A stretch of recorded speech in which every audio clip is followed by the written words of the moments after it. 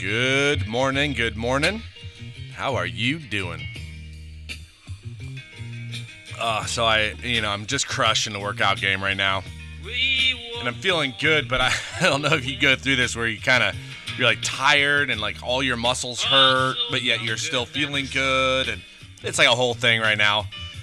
And I don't know where I'm going with it, but I hope you're having a phenomenal morning this morning. Hope you're feeling blessed and excited. I'm going to go through Ecclesiastes chapter 6. I'm going to go over this kind of quickly because I want to get through it.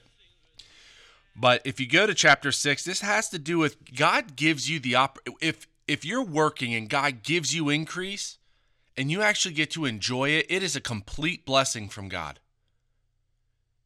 And if you go to chapter 6, verse 1, it says, "There is an evil which I have seen under the sun, and it is common among men, a man to whom God hath given riches and wealth and honor, so that he wanteth nothing for himself of all he desireth.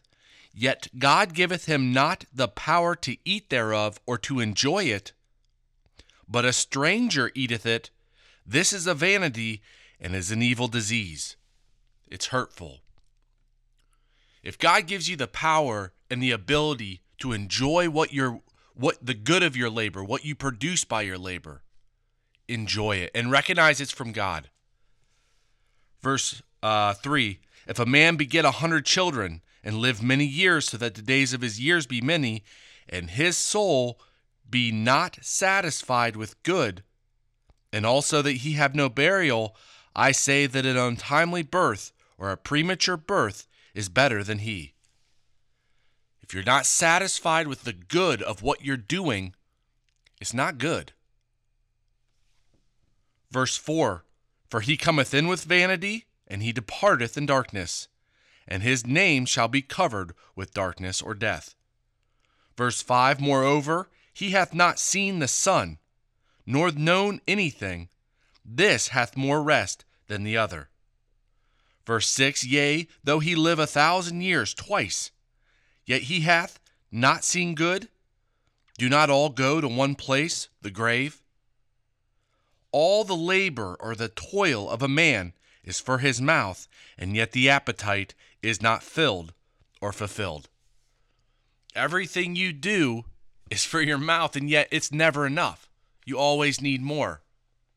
So when you actually are satisfying whatever it is you're doing, take the time to actually enjoy it. Yesterday I've been kind of scheduling my time so that I get to golf twice a week, even though it's indoor. When you're in that moment, enjoy the fact that God has allowed you to be at the place to do what your passion is.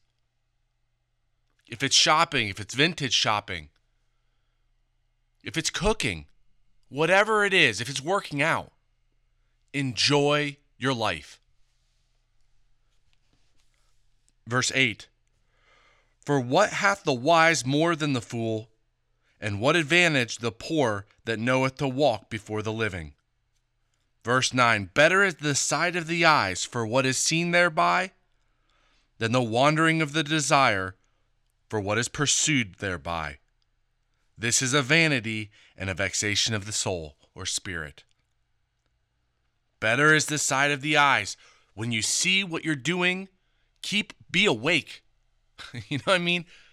Be aware that this life is given to you to build the relationship with God and to enjoy it. And you don't enjoy your life all the time. You know what I mean? There's a lot of work. There's a lot of stress. But when you have those moments, enjoy those moments. Verse 10, "That which hath been, which is man." Well, I'm going to read this and then I'll read what a different translation is. Let me go to verse 10. "That which hath been is named already, and it is known that it is man. Neither may he contend with him that is mightier than he." And there's a different translation in this. It says, "That which has been named already." What is he who hath been? Long ago his name was given, and it is understood what that name was. It is Adam, which means vegetable mold.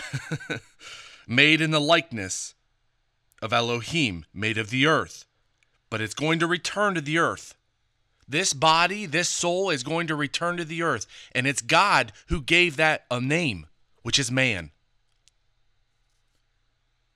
But neither may he contend with him that is mightier than he. No matter where you are in life, if God's put you there, well, God did put you there, first of all.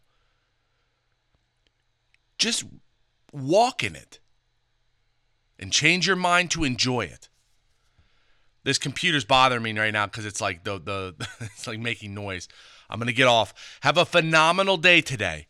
Pray to God in the name of Jesus Christ. Don't allow yourself to go in a negative place. Be aware, be happy, be excited. If you're out to dinner and you have the food that you want to, that you actually look forward to, take the time to just savor that moment.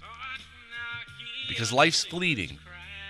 Have a phenomenal day today. God bless you, and I will talk to you tomorrow.